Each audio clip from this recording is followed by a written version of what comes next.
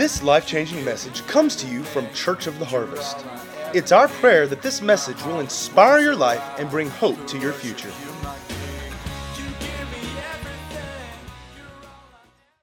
Guys, did you know that Easter is about Jesus? About this guy named Jesus. We remember on this day, Jesus, he died for our sins, right? On the third day, he was resurrected.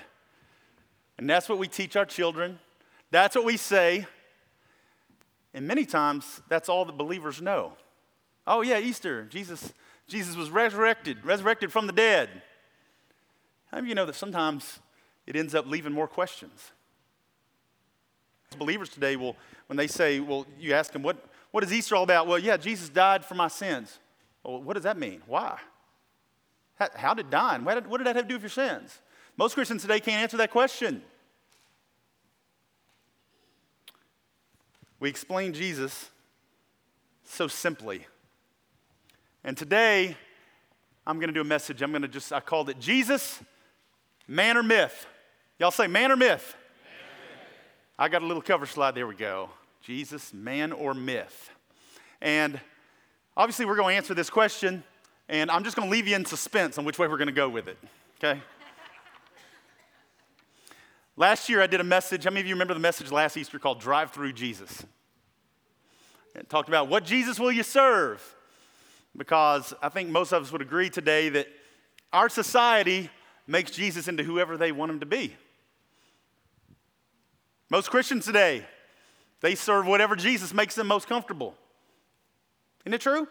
Oh, I know Jesus said this, but God knows my heart. Did he say it or did he not? Right? Which Jesus will you serve? With that said, how many of you know that there has been a movement? There's always been a movement against Jesus, against Christianity, but it's increasing. There are actually people now that are pushing this new movement saying that Jesus never existed. It's pretty crazy because you won't find like any legitimate historian out there, even atheist historian that'll deny that Jesus existed. There's too much evidence. Take the Bible completely out of it. There's too much evidence. Hundreds and hundreds of documents found all over the world. There's too much evidence. But they're trying to push this idea that Jesus didn't exist. I'm not going to cover that today. Like I said, I think there's too much evidence. And you want to go in and you want to try and figure it out for yourself. You want to try and study that, do it. You're going to quickly be convinced. Okay, yeah, Jesus was a guy. He was. So we're not going to really cover that today. But this leads to the question of who was Jesus and what did he do? How many of you know that this is the source of every controversy? Who was Jesus and what did he do? Now, in the last couple of weeks, I did some reading. I went to some different websites, obviously secular websites, trying to figure out what are people saying today about Jesus, those who are trying to disprove who the Bible says that he is. I found a number of things. There were websites dedicated to the idea that Jesus was a great con man. Some even said possibly a skilled magician, skilled at sleight of hand and different things like that. Possibly skilled in hypnosis. Found that a number of times. You know, they have to say that because thousands of people were witness to the things that happened. Thousands and thousands. Many attribute that to mass hysteria. He must have been really good at stirring people up and believing certain things. It must have been mass hysteria because of all the people who witnessed what happened during the life of Jesus. You guys have heard this. He had children. His death was faked. Most of you have seen that came to light through, the Da Vinci Code back years ago. But it actually goes way back before that. You know what the source of this is, this idea that Jesus was married to Mary Magdalene? There was a piece of papyrus found in Egypt. They've carbon dated it. They think it goes back to 400 AD. And they've tried to translate it. I believe it was actually in Greek, but it was found in Egypt. And they've tried to translate it, and what they've been able to translate, there's a portion that says, "And Jesus said, my wife." That's all it says. So Jesus was married. You know the other interesting thing about this piece of papyrus that this whole theory has come from? This piece of papyrus was 8 by 3 centimeters in size. And so there's a theory that Jesus faked his death because it says Jesus said, he could have been telling a parable. Who knows? But people have bought into this idea. That the resurrection of Jesus was a hoax. The first theory is that the disciples stole Jesus' body from a sealed and guarded tomb. There's evidence of that too outside the Bible, that it was sealed and guarded, not that it was stolen. This idea that his disciples stole his body from a sealed and guarded tomb and conspired together and decided they would teach that Jesus was resurrected. There's a second theory to that. The grave robbers came along and stole the body, that when Jesus' disciples discovered the theft, they decided just to explain it away by saying that he was resurrected. There is another theory that I found very interesting on a few websites that said that Jesus fainted on the cross, possibly from shock, blood loss, whatever it may have been, that he was removed by the cross, alive but unconscious, but they thought he was dead, so they placed him in the tomb of Joseph of Arimathea, and that supposedly Jesus revived at some point. They say it was possibly because of the coolness of the tomb. And in complete darkness, he was able to unwrap himself from the grave clothes, and he was able, in complete darkness, to make himself to the stone, somehow able to roll it away and sneak away without the guards seeing him, somehow able to hobble on pierced feet all the way back to the disciples and said, "Ta-da, I'm alive, I resurrected." But really, he had just fainted. Guys, I don't know about y'all, but this stuff's harder to believe than just believe what the Bible says. By the way, I looked up surviving crucifixion. You know, there is one instance that's been recorded in history of somebody surviving crucifixion. It was recorded by Josephus. Y'all know he was an ancient historian, and you can buy a book of his writings. And Josephus said that there were 3 men that were crucified one day, and that somebody went on their behalf to the leaders and pleaded for these 3 men's lives. And finally, they gave them grace and said, "You can take them down." And so they went and they removed these 3 men from the cross. They had a doctor, a physician on hand, and they tried to save these 3 guys' life. 2 of them died very quickly. The third one, over time, according to Josephus, he was able to survive. How many of you would agree that once you're hanging on that cross and you've experienced just the bodily harm that happens from it, there's very little chance that you're going to survive. You got a better chance of winning the lotto, right? Very little chance. How many of you have heard of Josh McDowell? May have heard of him. He's a Christian apologist. He's written over 150 books. Some of you guys know his book, Evidence That Requires a Verdict. The most famous book he wrote is More Than a Carpenter. And Josh McDowell was an agnostic. You guys know what an agnostic is? You got atheist, you got agnostic. Atheists, well, they believe that, yeah. They believe nothing. They don't believe in any God or any higher power. And then you got agnostic, who basically, they just say, you know what? I'll never know. There's no way of ever proving, so I'm just going to go on with my life. If I can't see it, feel it with my senses, or explain through science, we'll never know. So I'm just going to go on, and with that in mind. Josh McDowell was an agnostic, just like Lee Strobel. Some of you have heard of Lee Strobel. Some of you have read his book, The Case for Christ, or you saw the movie that came out in the last year or two on that. But Josh McDowell set out on a journey to disprove the Christian faith, and he, just like Lee Strobel, as he went into this, he found it a very difficult task. And he spent years examining historical evidence, archaeological discoveries, original manuscripts and texts of the Bible. Ancient was proven to be different things.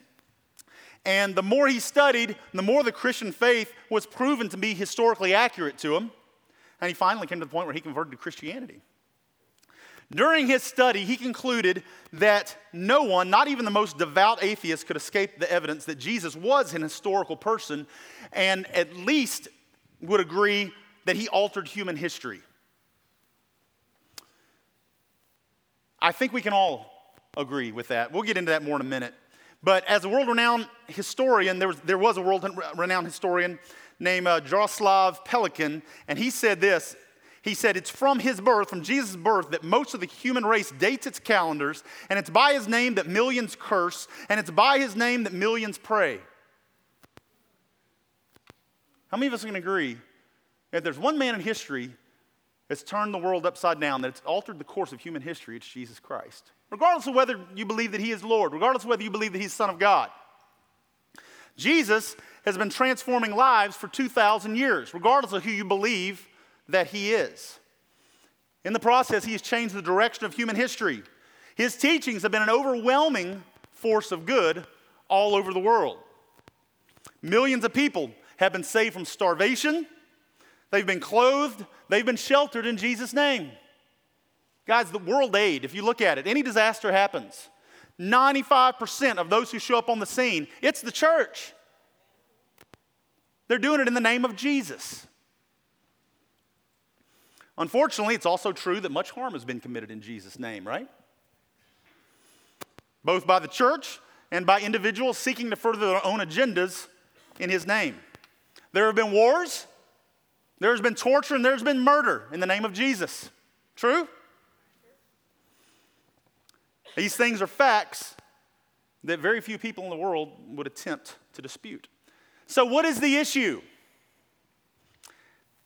The issue is the fact that Jesus claimed to be God, claimed to be the Son of the.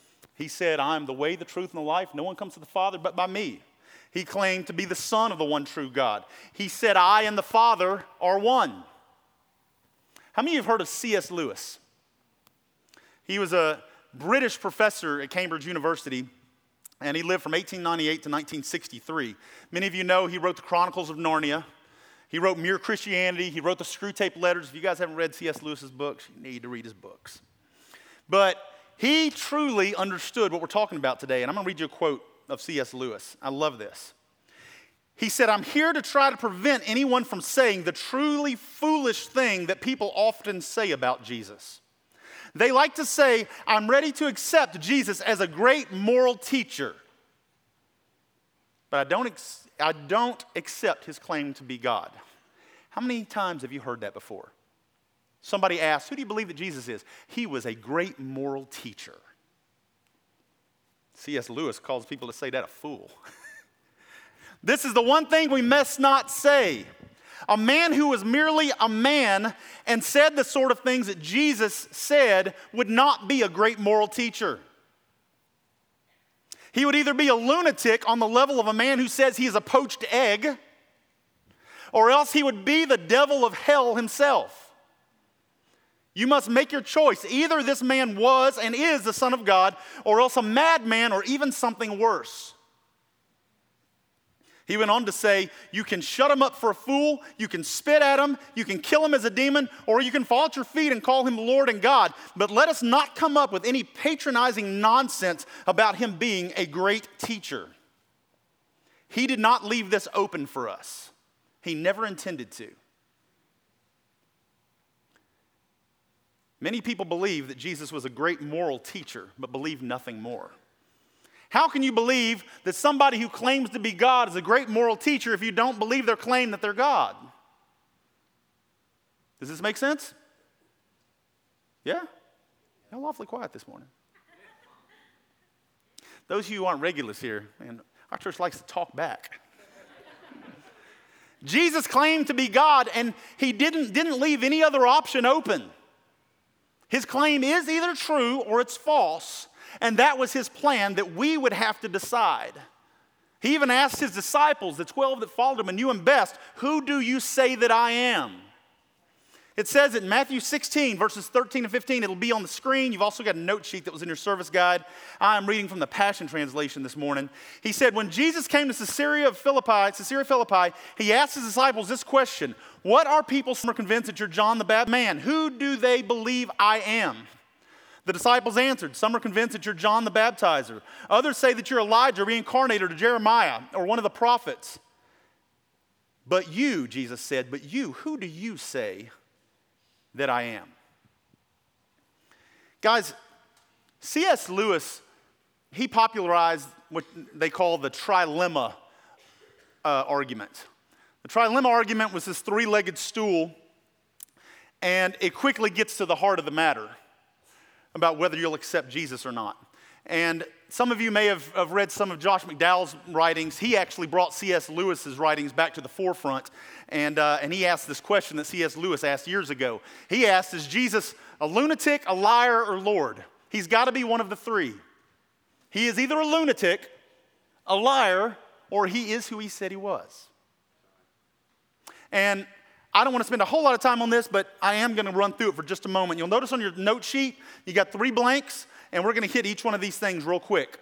First question, was Jesus a liar? Was Jesus a liar? Guys, if Jesus knew that he wasn't God, then he was lying, right? But if he was lying, he was also a hypocrite, right? Because he was telling everybody else to be honest, whatever the cost. Oh, what a hypocrite if he was lying, if he knew that he wasn't God. If that's the case, then we can almost go as far as to say Jesus was evil. And I don't think most anybody would say that, even non-believers. He was telling others to forsake their own religious beliefs and to follow him for their eternal destiny. That's pretty tough if he was lying. I'll tell you something else I thought of. If Jesus was lying, he was also an idiot, because that's what led to his crucifixion. That claim. What kind of idiot who knew he wasn't God would claim to be God all the way to crucifixion? There's a book called Cold Case Christianity, and this was written by a cold case homicide detective named J. Warner Wallace. And he listed 3 decisive motives of the heart behind any misbehavior. So whatever your crime may be, whatever this thing you may be, whatever this misbehavior it is, it's linked to 3 motives. And these 3 motives he mentioned were, 1, financial greed. Makes sense, right? Secondly, sexual or relational desire. Anything true. And thirdly was power. Anything we do, any crime we commit, any misbehavior is linked to one of those 3 things. How many of you know can't find any argument anywhere that Jesus was interested in any of those things? He didn't care about financial greed, he didn't care about sexual relational desire, and he didn't care about power. He shunned them all. And the New Testament tells us that Jesus taught his disciples to give to the needy and not store up treasures in heaven. And to store up treasures in heaven. No evidence existed that Jesus was ever motivated by lust or relationship. As a matter of fact, the Gospels stress that Jesus respected women more than anybody else during that day. There were women that were following and supporting his ministry all the time. And rather than gain power for himself, Jesus modeled serving others and giving to others without ever expecting return, even if it's your enemy. He taught his disciples to do the same. And trust me, if he had been interested in power, he could have had it. The Israelites, they expected him to be king. They wanted him to overthrow Rome. He had enough people following him, there could have been quite the uprising. But he didn't care about political office. He didn't care about power. He shunned it. So is Jesus a liar? Boy, it's hard to convince of that. Number 2, was Jesus a lunatic? Was Jesus a lunatic?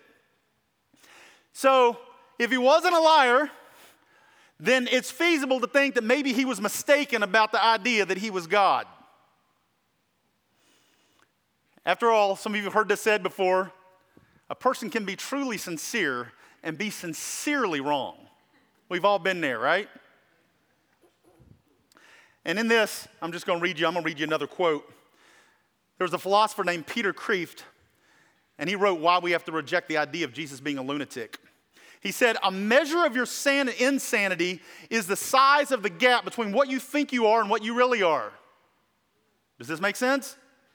A measure of your insanity is the size of the gap between what you think you are and what you really are. If I think I'm the greatest philosopher in America, then I'm only an arrogant fool. If I think I'm Napoleon, I'm probably over the edge. If I think I'm a butterfly, then I have fully embarked on the sunny shores of sanity. But if I think I am God, I'm even more insane because the gap between the infinite man and a butterfly, the infinite God, is even greater than the gap between two finite things, even a man and a butterfly. Well then, why not liar or lunatic? Because no one who has read the Gospels can honestly and seriously consider that option.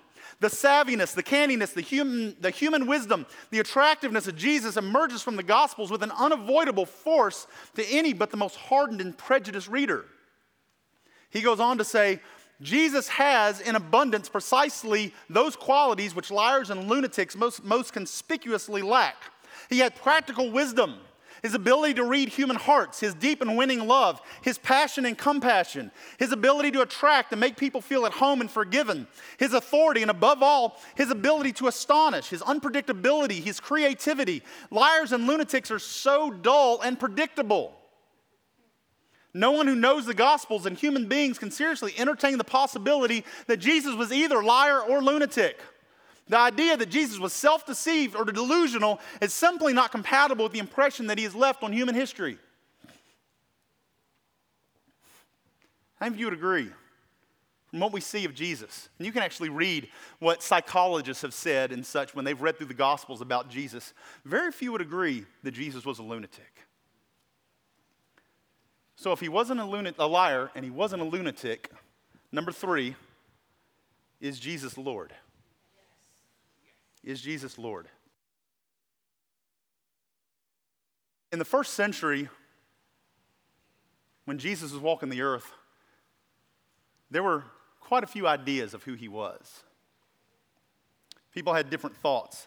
We just read there that some believed he was Elijah, some thought he was John the Baptist, one of the old prophets reincarnated. But let's go back to Matthew 16 again right quick. And we're going to read verses 15 and 16. He said, "But you, who do you say that I am?" Jesus asked. Simon Peter spoke up and said, "You are the anointed one." Anointed one means Christ. That's what you'll find in all the other versions, translations. You are the anointed one, the Christ, the Son of the living God. Like Peter, we can choose to decide that Jesus was being truthful about his claims of being God. And we have the choice of accepting him or rejecting him as personal Savior. Guys, there are countless documents that prove the Bible. There are countless documents besides the Bible that prove that he was crucified by the Romans.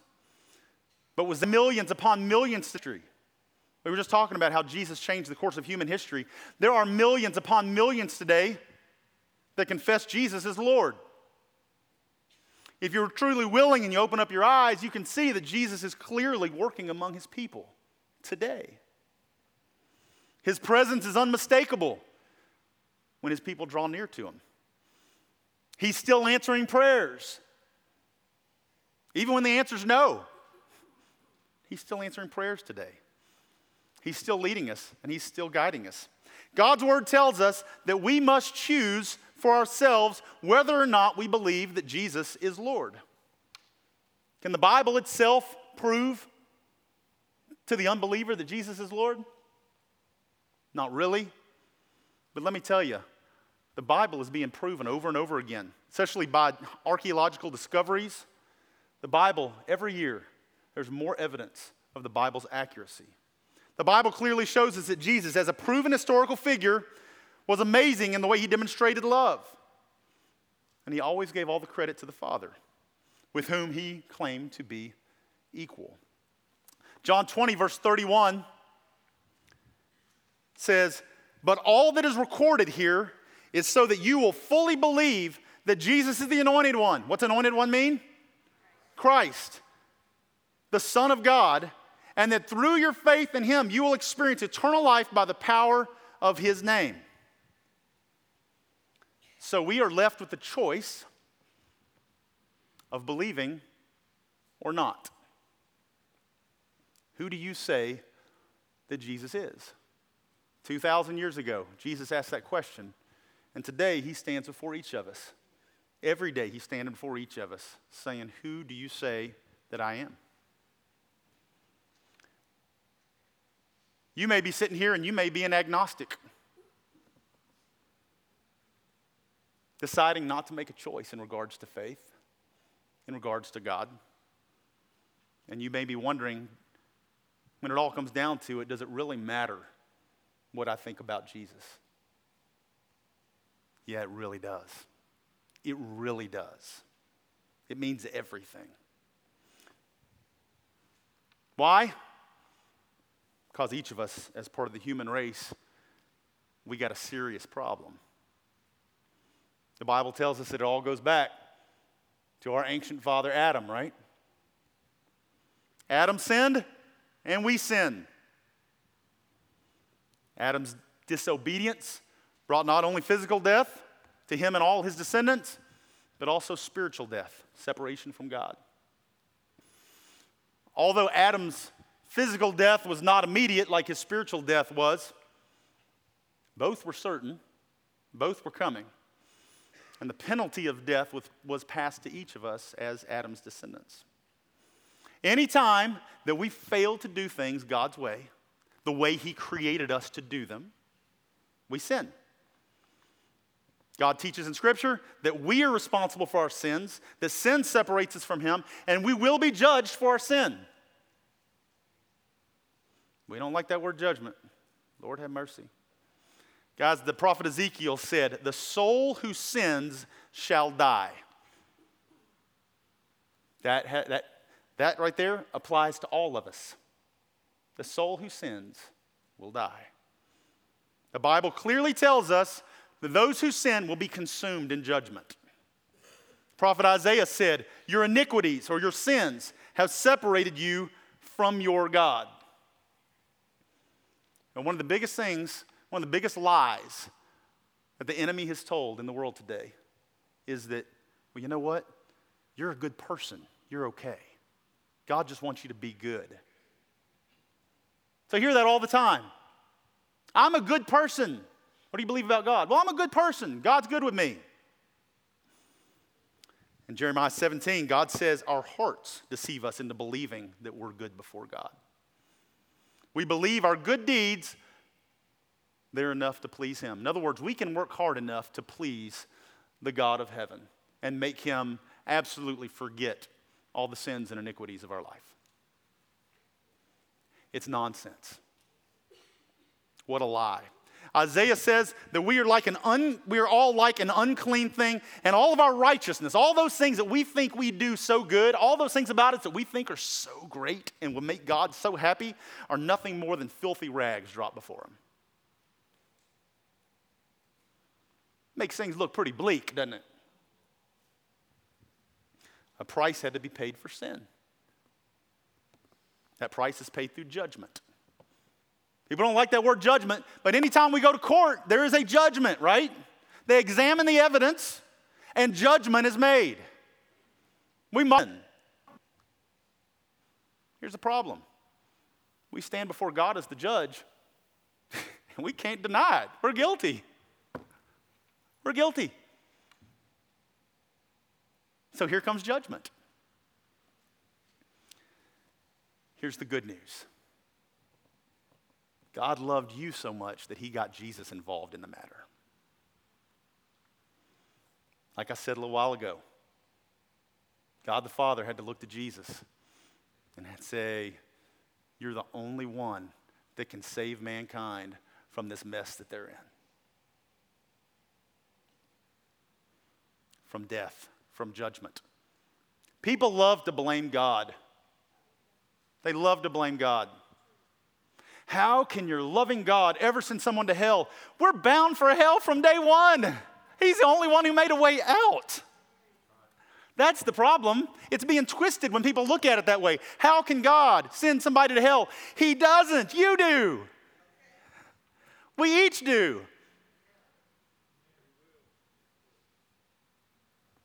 all of us would be lost except for the fact that our God of justice is also a God of love.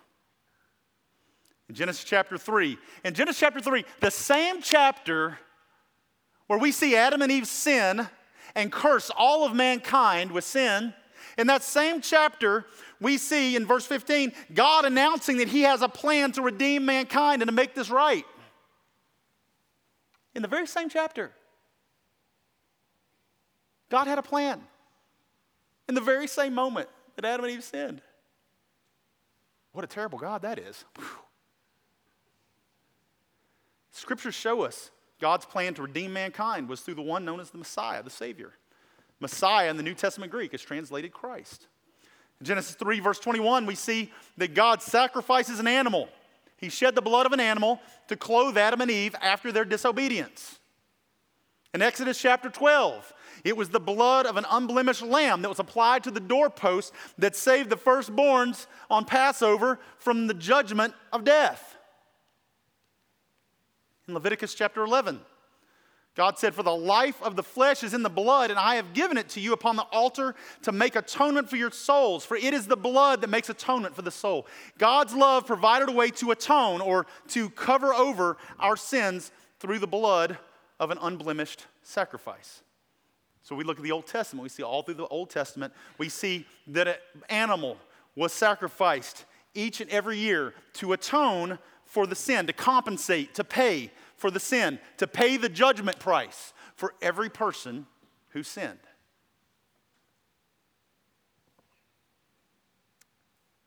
Something I was thinking about the other day, as they would sacrifice that animal, you realize that judgment requires everything. You could never save up enough to pay the price of the judgment.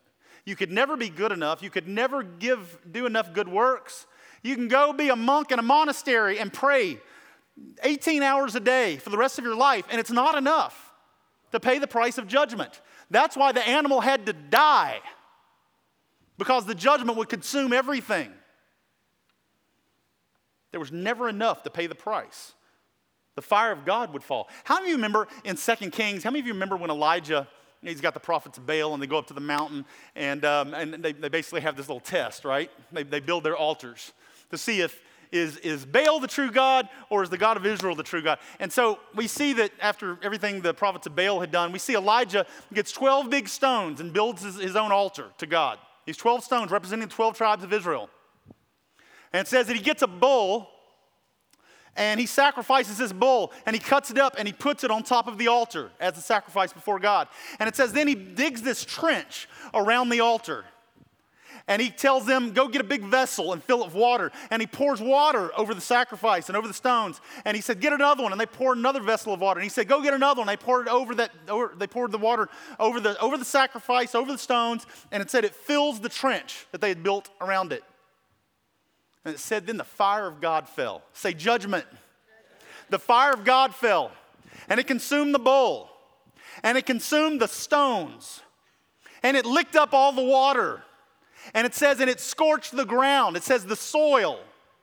Until there was nothing left.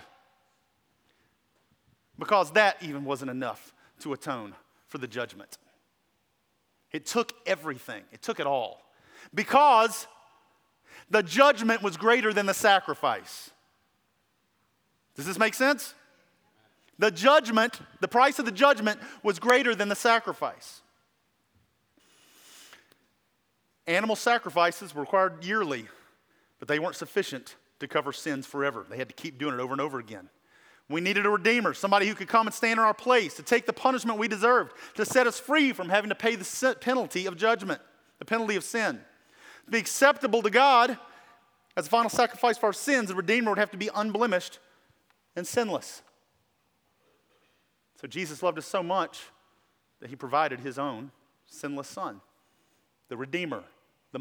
Several hundred years before the Redeemer's arrival, before Jesus' arrival, Isaiah said the Messiah would come to earth and pay our redemption price. His unblemished blood in exchange for our souls. And it says, Isaiah 53 verses 4 through 6. It says, yet it was our weakness he carried. It was our sorrows that weighed him down. For we thought his troubles were a punishment from God, a punishment for his own sins, but he was pierced for our rebellion, crushed for our sins. He was beaten so that we could be made whole. He was whipped so that we could be healed. All of us, like sheep, have strayed away. We have left God's paths to follow our own, yet the Lord laid on him the sins of us all. Y'all remember back several weeks ago I did the series on the Lord's Supper? And we talked about the great exchange. So up until Jesus, animals were being sacrificed as the exchange. But the sacrifice had to happen over and over and over and over again because it was never enough. The judgment was greater than the sacrifice. But along comes Jesus. The blemished, unblemished, sinless sacrifice. Guys, Jesus had never sinned, so the curse didn't apply to him. He didn't have to have animal sacrifices for himself. What was the curse? The curse was if you sin, you'll surely die. He didn't need it. He didn't need redemption. Instead, he went to the cross willingly, like a lamb laid on the altar. He willingly took all of our sin and shame and guilt, the curses, sickness, death, disease, anxiety, condemnation. He took it all upon himself. And here is the cool thing. For the first time and for the last time in human history, the sacrifice was greater than the judgment. The sacrifice was greater than the judgment. Judgment was totally and completely paid for all of time, past, present, and future. It was paid for.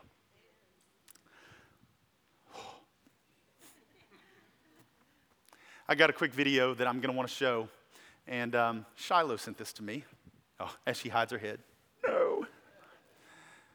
Shiloh sent this to me, and back during the Lord's Supper series, and I think this is a great example of the Great Exchange. We've seen many movies, and we've seen many shows, and we've seen many pictures of Jesus hanging on the cross, but this was produced by, was it New Creation Church? It's Joseph Prince Ministry in Singapore. And he had always wanted to be able to make a video that tried to show what was going on in the spirit at the same time as the crucifixion was happening in the physical. And so this was their attempt at trying to make a video out of this. It's an animation. Go ahead and let's bring the lights down and show that, Charles.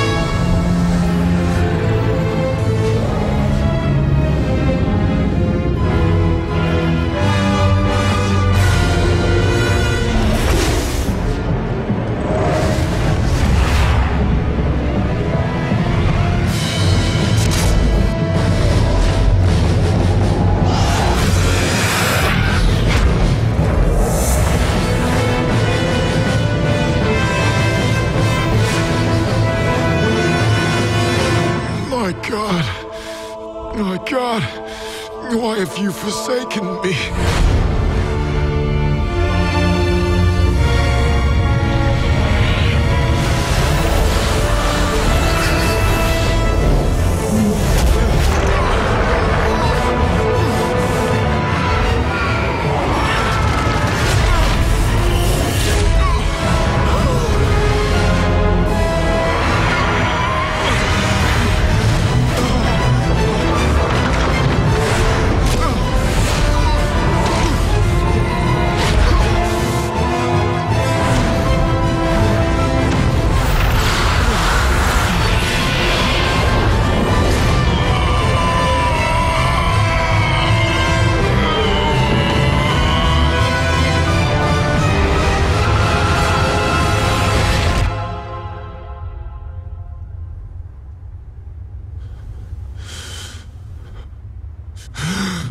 finished.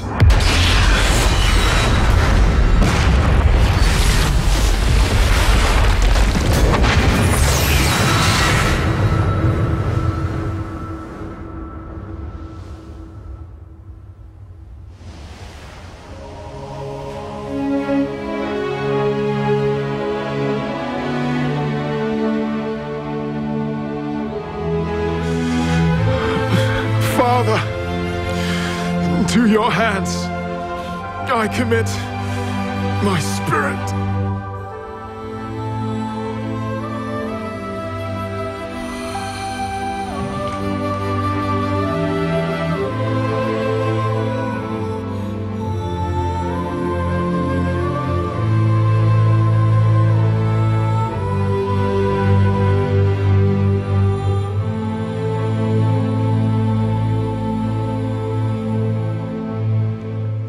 Guys, Jesus asks today, who do you say that I am?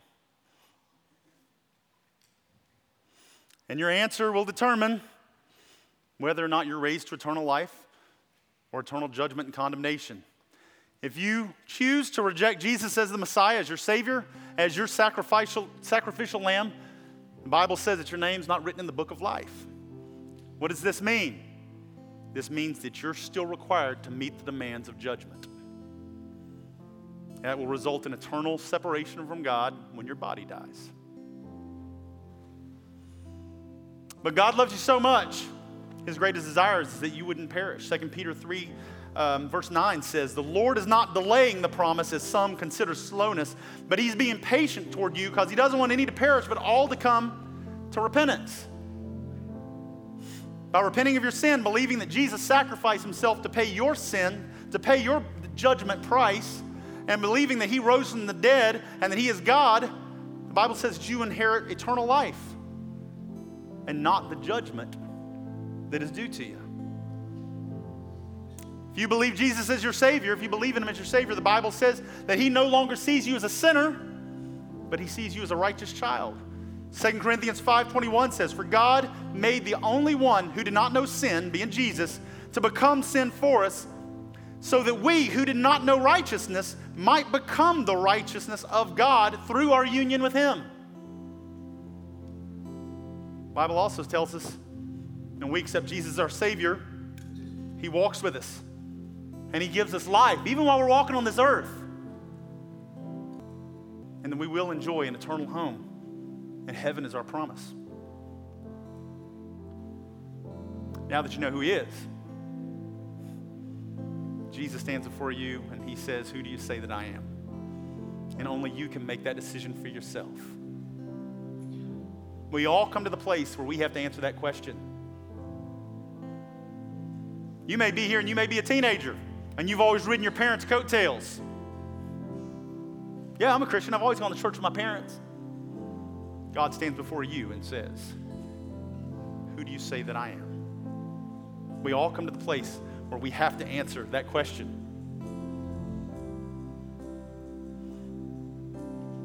Let's all bow our heads. Actually, let's stand up and let's bow our heads together.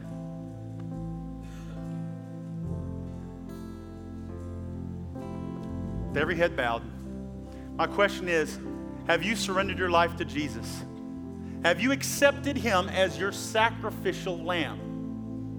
He did it for you. You just got to surrender to that sacrifice and say, "I accept you, Jesus, as mine, as my Lord and Savior, as my sacrificial lamb, as the great exchange for me." You commit your life to Him. Your old self dies. The Bible says that you're crucified with Christ. You repent of your sin. You live for Him all your days. The old you no longer lives, but Jesus lives through you. It's called being born again. I want you to understand, we are not for 1 second pressuring you to join a church. It's not about that. God can deal with the details of your life later. But right now, He says, "Who do you say that I am?" You do need to be born again. Jesus said, if not, unfortunately, you won't be able to see the kingdom of God. Jude 1:13 says that people who receive Jesus are wild waves of the sea, foaming up in their shame, wandering stars for whom the blackest darkness has been reserved forever. 1 Peter 1:4 says that followers of Jesus, that we have a priceless inheritance, an inheritance that is kept in heaven for you, pure and undefiled, beyond the reach of change and decay. Where are you going? Who are you following? Ultimately, you have to make the decision. You have to decide. Yeah, it is about heaven and hell. It totally is. But you can have life right now on the earth. Eternal life doesn't start the day that your physical body dies. It starts the moment you surrender your life to Jesus and you say, Jesus, be my Lord. How are we born again? Romans 10 tells us, if we confess Jesus as Lord of our life, if we repent and believe that God raised him from the dead, that we will be saved. 1 John 1:9, if we confess our sin, he is faithful and just to forgive us and to cleanse us from all unrighteousness. I would ask you, is your life aligned with God? What's in your heart? Is it Jesus? You know by what comes out of your life. Have you been crucified with Christ? Maybe you've never surrendered your life to Christ. Maybe you have, but you look at your life now and you realize that things have slipped and that you're living for yourself and that he's not truly master. Today is your day. Psalm 139, verses 23 and 24 says, search me, O God, know my heart, test me, and even know my anxious thoughts. Point out anything in me that offends you, and lead me along the path of everlasting life. I ask, are you on the path to everlasting life? What is your choice? With every head bowed, we're going to pray together. And guys, this could be the most pivotal moment of your entire life. So I want you to stop, and I want you to consider, and I want you to take this seriously. Right now, I don't care if you've prayed a prayer in your past before or not. Is Jesus Lord of your life? Have you accepted him as your sacrificial lamb, crucifying your old self with him and allowing Jesus to live through you? With every head bowed, if that's you and you would say, I need to surrender today. I've got to get things right. Lift up your hands so I can see. Who would say, I need to surrender my life to Jesus? Come on, who else? Look up at me when you raise your hand, and then you can look down. All right, 3, 4, who else? Who else would say, I've got to make things right? That's 5. Gotcha. Anybody else would say, I've got to surrender? We're going to pray a prayer together. I don't want you to get caught up in the prayer. It's not the prayer that saves you, it's the position of your heart. If you mean these words with all of your heart, if you truly are willing to repent, to surrender your life to him, the Bible says that you'll be saved. You become a new creation. Old things are passed away. You receive eternal life, and it starts today. You can be assured that every day you walk, that the creator of the universe is walking hand in hand with you. And you can rest assured that the moment you take that last breath, you're going to open your eyes and you're going to see the face of Jesus smiling at you. Let's all pray together. Heavenly Father, I recognize that I have not lived for you. I've been living for myself, and I'm ready to change. Jesus, I need you in my life. I want you in my life. I believe that you gave your life for me. You were my sacrifice. You were my lamb. I surrender my life to you. Lord, I repent. Forgive me of my sins. Come into my life. Be my Lord. Take up residence in my heart. Jesus, be my King. Be my Savior. From this day forward, I will no longer be controlled by sin. I will no longer be controlled by my flesh. I'll no longer be controlled by my desires, but I'll follow you all the days of my life. Holy Spirit, fill me, empower me to be everything you've called me to be. I'll walk with you from this day forward. In Jesus' name, amen. Amen. Guys, when you came in, you should have gotten the communion elements. I want you to pull this out. We're going to we're going to take this together quickly. But if you're a believer, if your life is surrendered to Jesus, even if you just did it 30 seconds ago, we ask you to take this together with us. We take this, we know that Jesus did it the Last Supper, the bread representing the body of Christ, the juice representing the blood of Christ. We take it in remembrance. It's our way of remembering, it's our way of bowing and remembering the price that was paid. Let's open it up and let's hold up the bread together.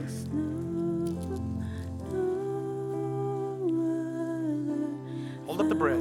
Heavenly Father, we thank you for this bread. We ask that you would bless this bread that represents the body of Jesus. The body of Jesus that was ripped. The body of Jesus that was torn. The body of Jesus that took everything that we deserved. It absorbed all of the judgment that was ours.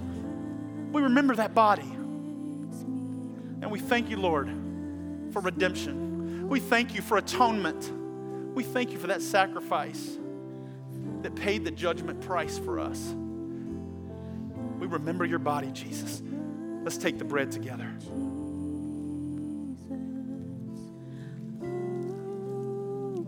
Let's take the cup. Let's hold it up together.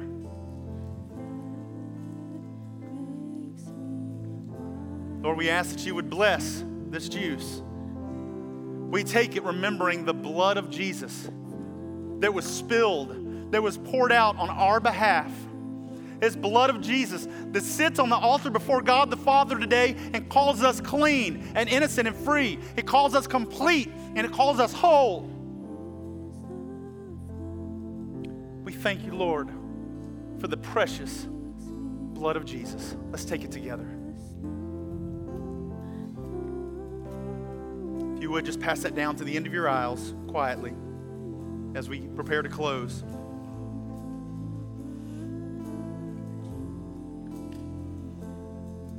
Lord, I thank you for the work that you've done and that you're doing in this place today. Holy Spirit, I thank you that you draw all people to the Father. I pray, God, that today that your word would take up residence in our hearts. Even if we haven't made a decision to follow you yet, I just pray, God, that word will continue, that seed that's planted will grow, and it will come to fruition in Jesus' name. I thank you for the work that you're doing here. We're going to go ahead and close, guys, but right before we do, I want to ask our prayer partners to come down to the sides. They're going to be standing down here to the left and the right of the stage. And as we dismiss here in just a moment, I'm going to ask a couple of things. One, if you surrendered your life to Jesus, if you raised your hand and said, I need Jesus today, I want you to come down for just a minute. Y'all hang with me for 2 minutes. Hang on, guys. If you surrendered your life to Jesus, come down here as we dismiss. Let one of these people talk to you. Let them pray with you. Let them give you a little direction. We're not going to embarrass you. We're not going to show up at your house, anything like that. But guys, once we've surrendered our life to Jesus, there's some things that we need to do. We need to know how to seek after God. So let somebody stand with you. Let somebody agree with you. Let them give you some direction. Let them seal this decision that you've made today. You don't want to walk out of this place the same as you came in. A lot of people walk into churches and they pray prayer to receive Jesus, and they walk out and continue on with their life exactly the way it was before. God loves us too much to allow us to stay in the same condition we were in before we met him. Allow God to transform your life. So if you surrender your life to Jesus today, we're going to invite you to come down. Let one of these folks pray with you and give you a little bit of instruction and that kind of thing. If you have a prayer need of any kind, maybe you've got sickness in your body. Guys, we don't have time to go into it right now, but that blood of Jesus, the Bible says he took those stripes and shed that blood that we could be whole. And it's talking about spirit, soul, and body. God wants to touch and heal your body, and he can do it today. You can leave free of whatever it is that you're dealing with and struggling with. So we invite you, if that's you, as we dismiss, to come down and let one of these folks pray and agree with you. With that said, I know we've kept you guys a little bit after here, but we love you, and God loves you. And we invite you back next Sunday. We got a lot of things coming up in the next few weeks. We invite you, if you're not a part of a church family, if you're not a regular here, we would love for you to join our family. We're a group of folks that we just love to worship Jesus. We recognize him for who he is, and we're eternally grateful. And we choose to follow him and to serve him all the days of our life. Guys, y'all have a great Easter Sunday. Enjoy time with family. Get some good food. Be a blessing to those around you. We love you so much. Y'all have a great week. You're dismissed.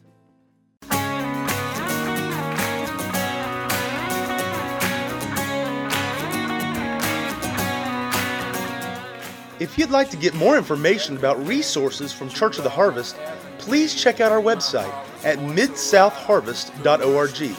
You may also contact us by phone at 662-890-1573 or toll free at 866-383-8277.